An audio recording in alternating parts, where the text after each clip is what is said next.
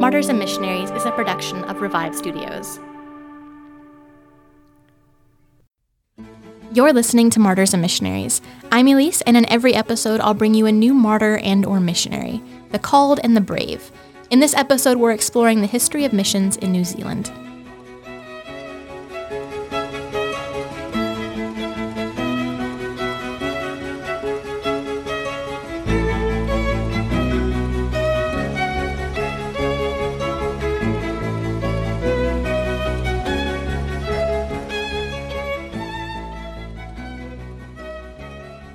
Before we begin, I want to announce some exciting news to you guys. This is the 50th episode of Martyrs and Missionaries. We've been going for 2 years and are now in the top 1.5% of all podcasts. And of course, that is only possible thanks to you guys, wonderful listeners. So thank you.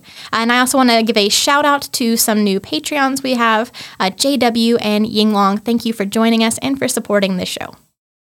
The inspiration of this episode actually came from a YouTube short. I was listening to somebody talking about the history of London. She does walking tours in London, and she happened to mention somebody who was associated with New Zealand missions and had written a book and different things like that. And I thought, you know what? I don't know an awful lot about New Zealand and New Zealand missions, and it got me thinking. So then I started doing some research and found that it's not really talked about very much at all. There's really not a whole lot on the topic. But New Zealand has a really interesting history. So before the early to mid-1300s, it had absolutely zero human populace. The first people to settle New Zealand were a Polynesian tribe who became known as the Maori people. The Maori name for New Zealand means the long white cloud. And for an island located parallel to the southeastern coast of Australia, you would imagine that it would be pretty toasty, but actually the temperature fluctuates wildly with subtropical temperatures in the north, and then you get progressively colder as you go south, with temperatures as low as 14 degrees Fahrenheit in the mountains. And actually the country is separated into two separate land masses with a North Island and a South Island, and then there are 700 tiny little islands that are surrounding it. And when I think of New Zealand personally, there are two things that come to mind: Lord of the Rings and sheep. However, neither hobbits nor sheep are indigenous. There are only two varieties of bats, and they are the only land mammals that are indigenous to New Zealand. And there used to be a large flightless bird similar to an ostrich, which died out about 600 years ago, seemingly hunted to extinction. And when the Maori arrived, there wasn't a lot of edible vegetation, and they tried to cultivate plants they brought with them, but many of them were just ill-suited to the more temperate climate. And so the only one that really took off was the sweet potato, which then became a dietary staple, which seems to have even influenced a high-ranking deity in the Maori pantheon. Their god of agriculture has a particular association with the sweet potato. Now, about the Maori themselves, the Maori religion never deviated that far from the Polynesian religious beliefs as a whole. All living things have a genealogy and a life force. They worshipped three main deities: Tongaroa, the personification of the ocean and the origin of all fish; Tain, or maybe Tane, the personification of the forest and the origin of all birds; and Rongo was the personification of all peaceful activities and agriculture, and was the ancestor of all cultivated plants. And there is a controversial belief about the possibility of there being a supreme being or a god, but it seems that this belief didn't really develop until after the introduction of Christianity, much, much later. The Maori followed certain practices that relate to traditional concepts like tapu or taboo. Certain people and objects contain mana or a spiritual power or essence, and in earlier times, tribal members of a higher rank would not touch objects which belonged to members of a lower rank. To do so would pollute them, and then persons of a lower rank could not touch the belongings of a high-born person without putting themselves at risk of death. Before the arrival of Europeans, the Maori were divided into multiple tribes spread across the islands, with the largest concentration being in the North Island, and even today, 90% of Maori people are located in the north. The Maori practiced ritualistic cannibalism. They would imbibe the mana or spiritual essence of an enemy tribesperson. Infanticide was also widely practiced, especially against baby girls. For over 300 years, the Maori lived in what seems to be total isolation from the outside world. Their first encounter with Europeans came in 1642 from a Dutch sailor, Abel Tasman, who sailed from Indonesia to Golden Bay, South Island, and anchored. A Maori tribal contingent came out to meet them and asked if they were friend or foe, and of course the Dutch couldn't understand them, so they loudly blew trumpets in reply and lowered a boat to greet them. So in response, the Maori killed 4 of the crew by ramming the boat, and then Tasman decided that he didn't care enough to fix the misunderstanding, so he sailed away, naming the spot Murderers Bay. The next Europeans wouldn't arrive until 1769. That's 127 years after the Tasman incident. Famous English explorer James Cook arrived in the North Island near Poverty Bay. Cook sent a few men ashore. Another misunderstanding led to some of the Maori being killed. Then the next day, Cook tried again, and he brought along a Tahitian crew member who spoke a dialect that's similar to Maori. And they tried to show gifts and kindness, but the Maori were a little bit miffed about the day before, and one of them tried to take a musket. He was shot and killed. But Cook, unlike Abel, didn't give up so easily, and on the third attempt, the 2 parties met on separate boats, and when 3 Maori jumped ship, they were captured by Cook's men and then brought aboard, where they were showered with more gifts and food, and then eventually they were able to get across that they meant no harm, and the next day, Cook's men brought them back ashore. Soon, traders and whalers began arriving in droves to the little town of Russell on the upper east coast of North Island. Today, it's a beautiful seaside town, but in the 1800s, it was known as the hellhole of the Pacific. All sorts of vices would and could be had in this former capital of New Zealand. This leads us to the Church Missionary Society, or rather to a man named Samuel Marsden. But let's talk about the CMS first, because all of the missionaries pretty much that we will be talking about in this episode were ordained and sent out by them. In 1787, a few men of the East Indies Company sent letters to William Wilberforce of British abolitionist movement fame, who was then just a young member of Parliament, and then to another man named Charles Simeon, an Anglican clergyman. But it wasn't for another 13 years that anything came of it. In April of 1799, a group of conservative Anglicans, including Wilberforce and Simeon, came together to form the charter, dubbing the organization the Society for Missions to Africa and the East. It later became known as the Church Missionary Society, or CMS for short. Wilberforce was asked to serve as president, but declined and served as VP instead, and its first missionaries were sent out in 1804. So back to Samuel Marsden. He's born in Britain in 1765. He was recruited by an evangelical Anglican group at the age of 21 and then sent to Magdalen College, and there he was commissioned to work as an assistant chaplain in the New South Wales penal colony in Australia. He was ordained, married, and sent out, and he arrived in New South Wales in 1794. He took care of orphans and female convicts. He bought up to 100 acres and employed people to work the grounds, providing food and money to those he cared for. And he served as a magistrate as well as a chaplain, and in 1800 he became the sole chaplain for New South Wales. And he would regularly provide food and housing to those who were visiting from surrounding islands. And eventually he became interested in the Maori people of New Zealand, and he felt the call to go evangelize to them, but it wasn't until 1807 when he was able to go back to Britain and try to raise a group to go. And he was tentatively heard out by the Church Missionary Society, who agreed to send lay settlers to help pave the way for missionaries to come. And this group included Thomas Kendall, a schoolmaster, William Hall, a joiner, which is basically a carpenter but a little bit more skilled, and John King, a rope maker, and Ruatara of Ngāpuhi, the largest of the Maori tribes located on the North Island. Ruatara was found by Marsden in a sick and neglected state in England, and he was offered passage home, and he returned the favor by teaching rudimentary Maori to Marsden. A little bit about Ruatara. He had chiefly roots, but they were pretty distant. He left New Zealand in 1805 around the age of 18, and he worked on a British whaling ship. His goal was to meet King George, but instead he spent the next 4 years serving on 4 different whaling ships. Some of them were good and some of them were bad. And when Marsden found him, he had been defrauded and beaten, and although he made it to Britain, he wasn't allowed ashore.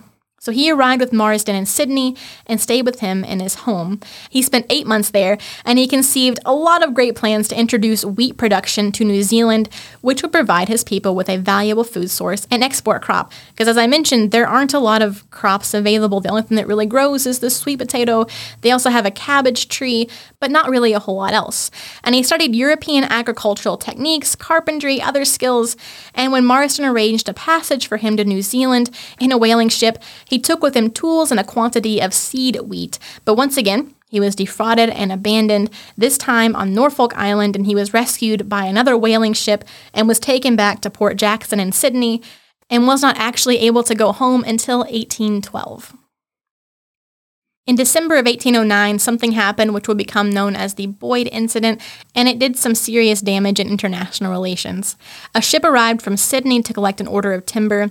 One of the passengers was Te Ara, a young Maori chief, and he was meant to work as a seaman to pay for his passage, but he decided that this work was beneath him and he refused. So he was flogged and denied food, and when he arrived home in New Zealand, he told his family about what had happened, and they swore revenge. Now, unaware of this, the Europeans come ashore to check on the timber shipment.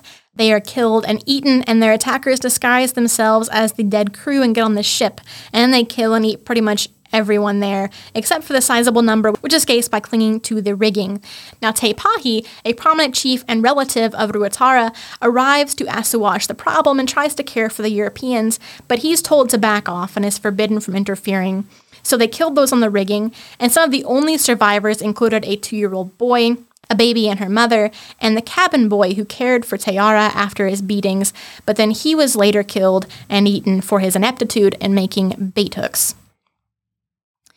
And killed pretty much all of Ruatara's tribe, including Te Pahi, even though he wasn't responsible, but he was caught up in a case of mistaken identity. And because of this, Marsden's permission to enter New Zealand was revoked. And for some Europeans, the Boyd Incident put New Zealand on the avoid at all costs category, and a pamphlet began circulating in Europe that warned sailors off of the cannibal islands, "Touch not that cursed shore, lest you these cannibals pursue."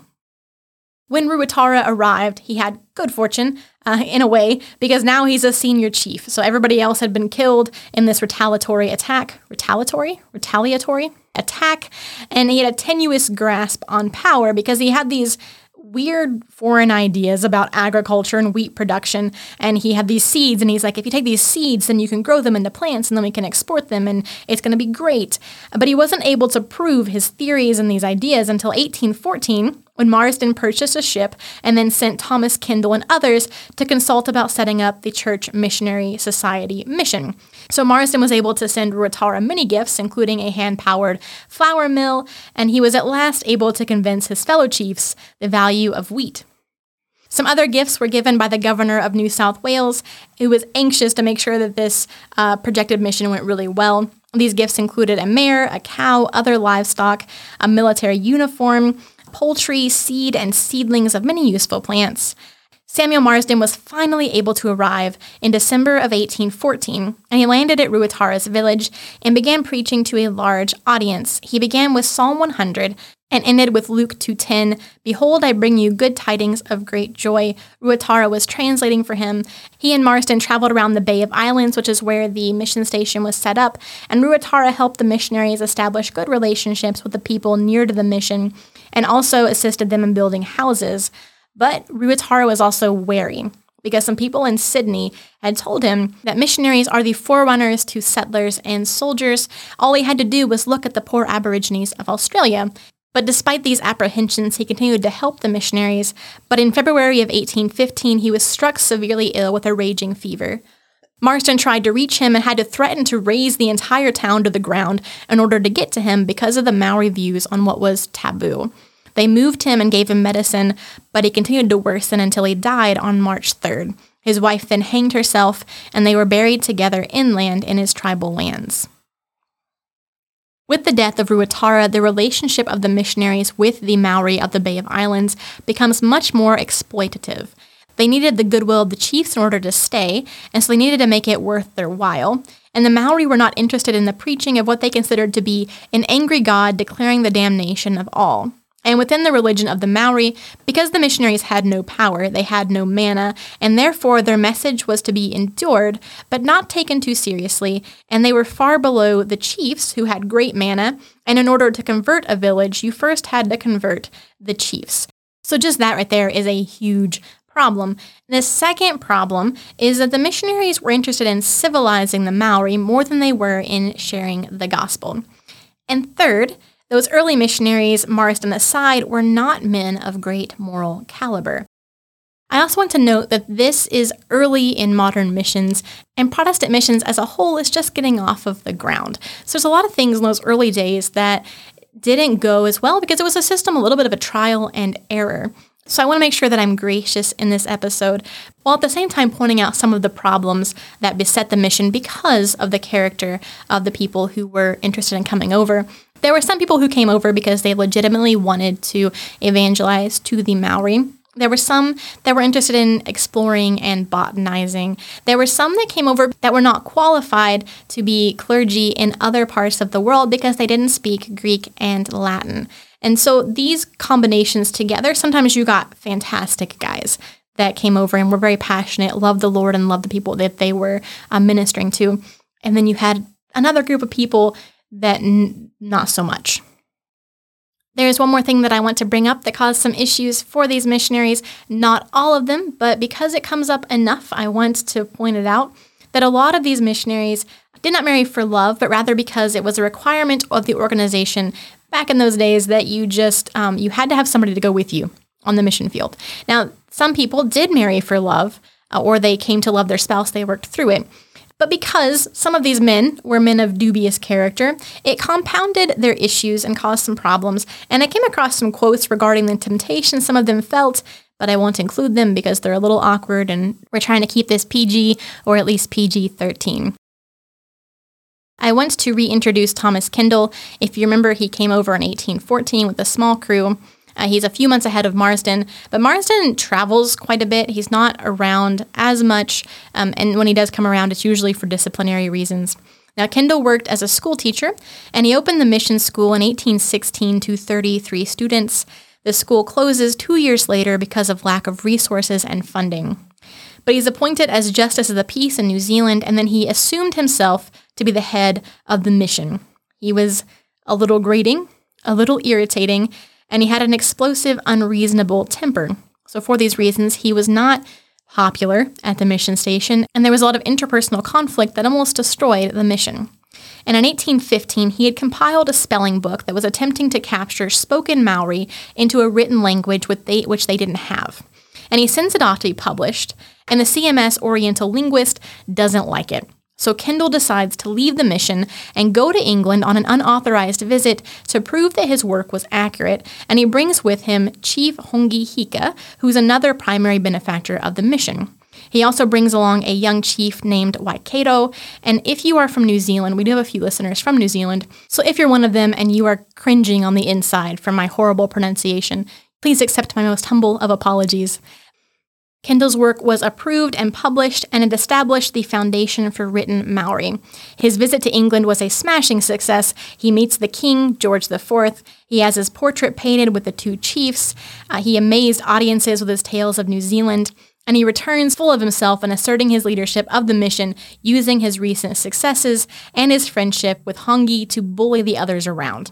So his relationship with other settlers deteriorated rapidly, and so did the situation with the Maori. They had to constantly capitulate to them in everything, and they were entirely at the whims of their benefactors because they had no power. And so if they wanted to get anything done, they had to do whatever was asked of them. Now, this led to something called the Musket Wars, which was exacerbated by the gun trade.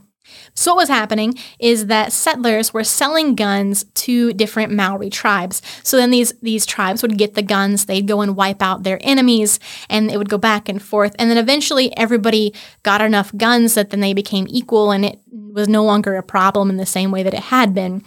But Marsden was furious to learn that settlers, especially missionaries, were selling guns. So he tells them to cease and desist, and they do for a little while, and then they decide they were going to do it anyway. And Marsden has to dismiss 2 of the missionaries for their dogged determination to defy him. And Kendall is a staunch defender of the gun trade. He writes this in a letter to the CMS in 1822. The settlers could not dictate to the Maori what articles they must receive in payment for their property and services. They dictate to us. It is evident that ambition and self-interest are amongst the principal causes of our security amongst them. So for this harshly worded letter, he was let go. But a year earlier, he was caught in adultery with a young Maori woman. She had been taught by Kendall at the school and was a servant in his household. And so once the news broke, he fled with her to a village near to the mission station, but ended the relationship with her in April of 1822. He then later tries to explain to a ship's captain that he had only lived with her in order to obtain accurate information as to their religious opinions and tenets, which he would have in no other way obtained.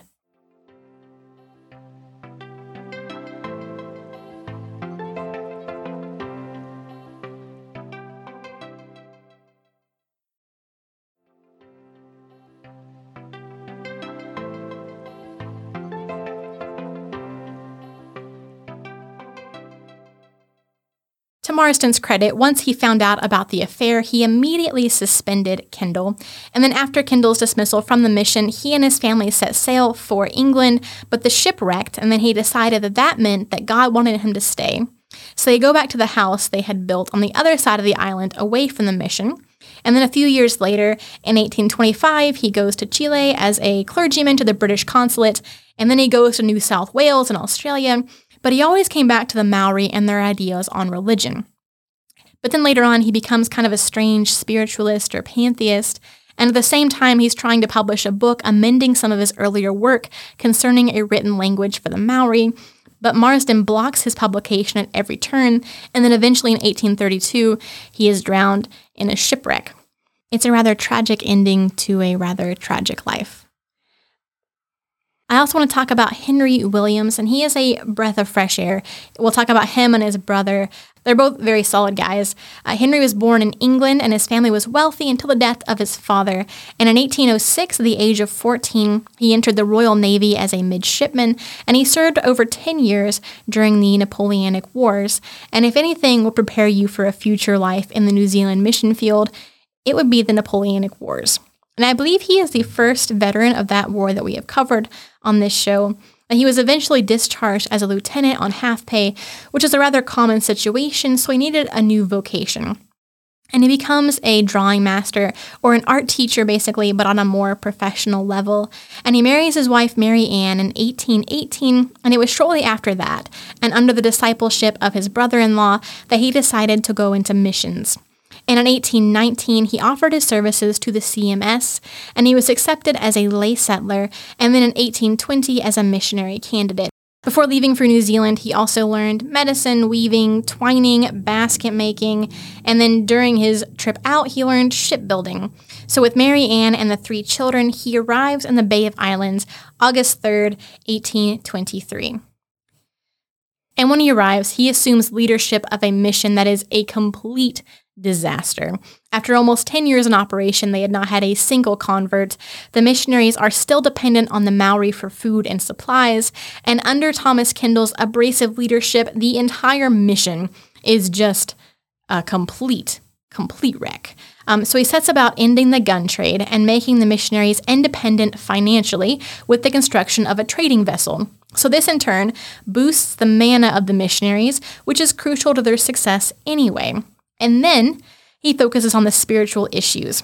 So too much emphasis had been placed on civilizing the Maori through teaching the arts and agriculture prior to sharing the gospel with them. And this obviously wasn't working when you have a mission station that has 0 converts in 10 years.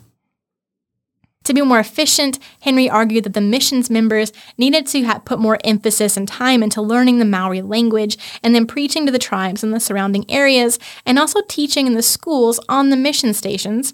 And so to do all these things, most of the personnel would have to be concentrated in one place. So he moves the mission station to Paihia, and the missionaries begin devoting regular amounts of time to learning Maori together. Now, having more missionaries at one station meant they were able to visit the surrounding villages more frequently, and then as they became more proficient in Maori, their preaching was also more effective.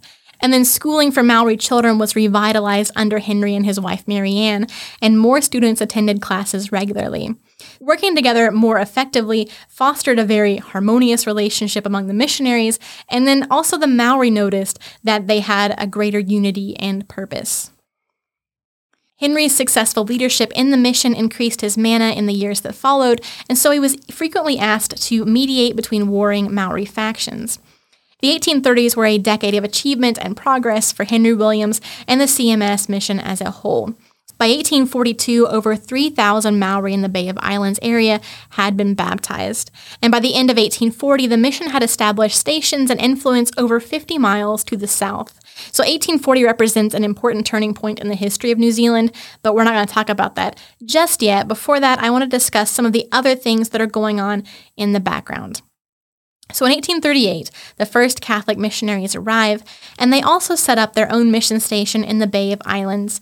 And they told the Maori that they could mix the pagan elements of their culture and Christianity together, and it was no big deal.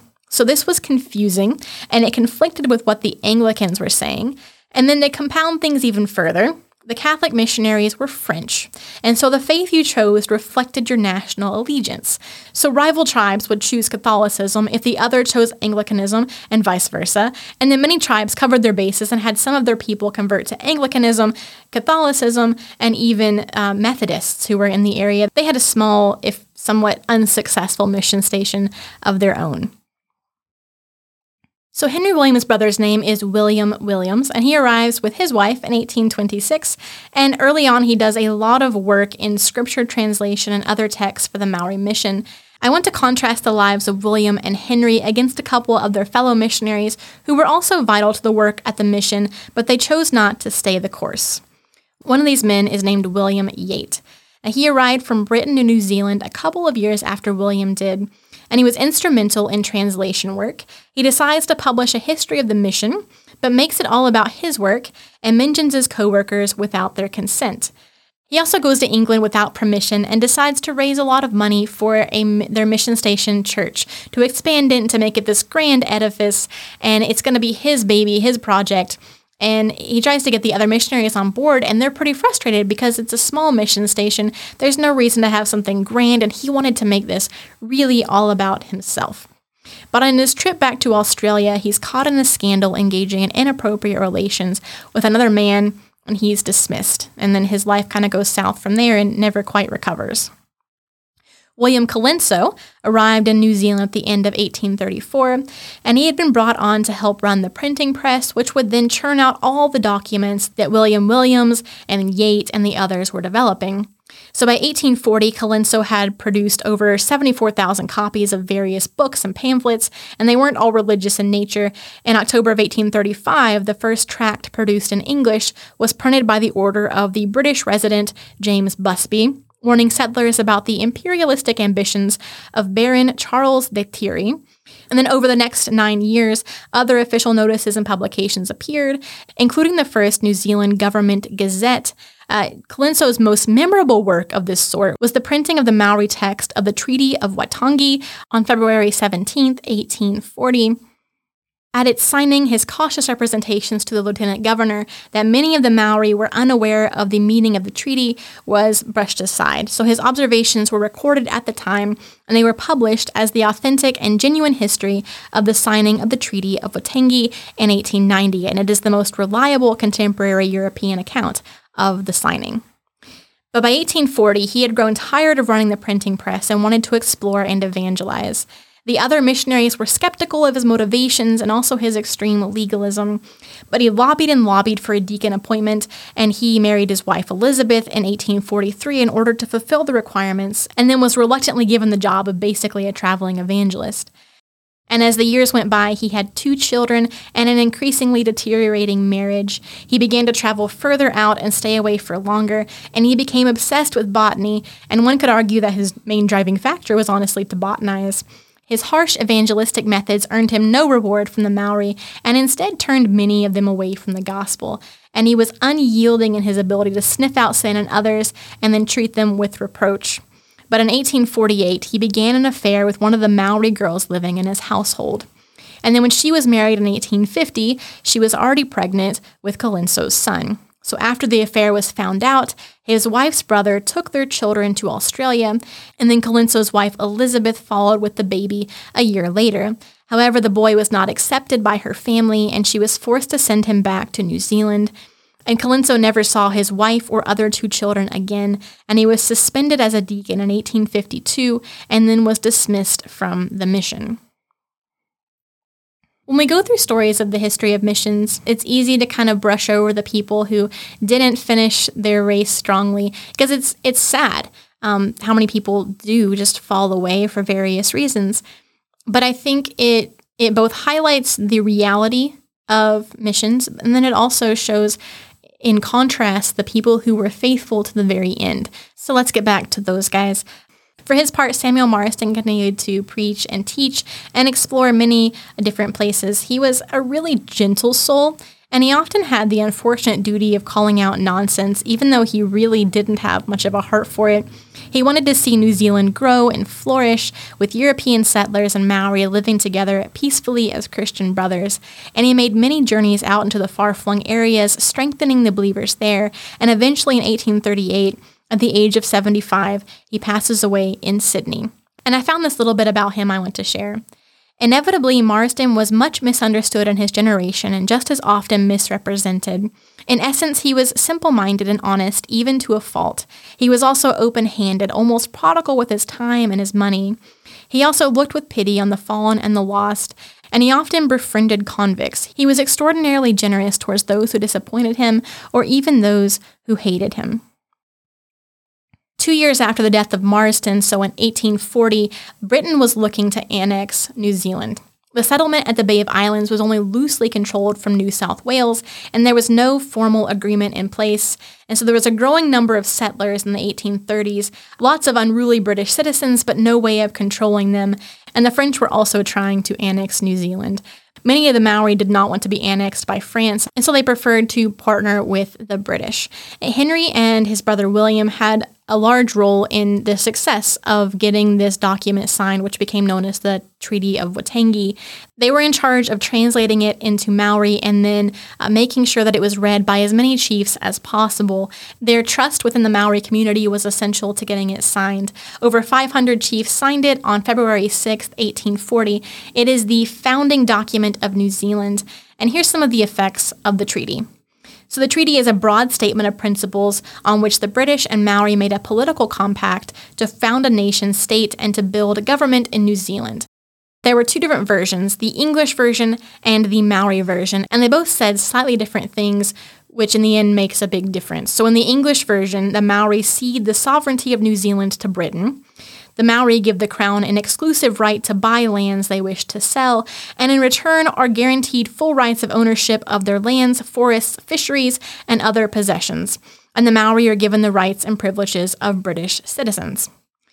So the Maori are predominantly a spoken culture. They weren't used to seeing their language written because the script for it had only been created recently. And so it's added to the confusion as well. The Maori thought they were getting a more equal deal, and in reality, the English had the upper hand. And this led to deteriorating relationships between the Europeans and the Maori in the 1840s, and it quickly got to the point where it was beyond mediation. And so Henry Williams, and he was instrumental in getting this treaty signed, he was between a rock and a hard place, so he was accused of favoritism by both sides. And in 1845, New Zealand got a new governor, Governor Grey. And he was out to get Henry for whatever reason. Henry had purchased a large tract of land for his growing family. He had 9 kids. Grey doubted the validity of Henry's title and claimed falsely the CMS missionaries' land holdings were the cause of wars up north. This was completely false. So Henry was obliged to defend his land purchases and, much more important as far as he was concerned, his personal integrity against the governor's charges. But he was fighting a losing battle against a more powerful adversary, and even his own bishop, his superior, sided with Grey against him. And in 1849, the CMS in London, persuaded by Henry Williams' critics, decided that Henry was much too much of an embarrassment to remain a member of the organization. So he returned to his family and lived on the land that had caused so much consternation, but he continued to preach and teach even as the New Zealand Wars broke out in the 1860s. Now, in private letters, he was critical of the government officials and their policy, but he remained largely aloof from the public debate about the war. In 1862, he wrote to his brother-in-law, "I feel our work is drawing to a close, and were it not for the Maoris, I should have relinquished all long since, but I feel bound to them." And after several years of deteriorating health, Henry Williams died on July 16, 1867, and his passing was deeply felt by the Northern Maori, among whom he had lived for most of his life. Now, as for his brother William, he continued to build and work on various mission schools until he felt that his true calling was to disciple the Maori pastorate. All through his life, he kept revising the Maori New Testament and the Book of Common Prayer, and his enduring work is a dictionary of the New Zealand language, which was first published in 1844. He only left New Zealand once in 52 years to return to England in order to defend his brother's reputation. William once described his missionary life like the unbroken course of a parish schoolmaster, a great deal of work, but most of it of the same character. William died in 1878 at the age of 78.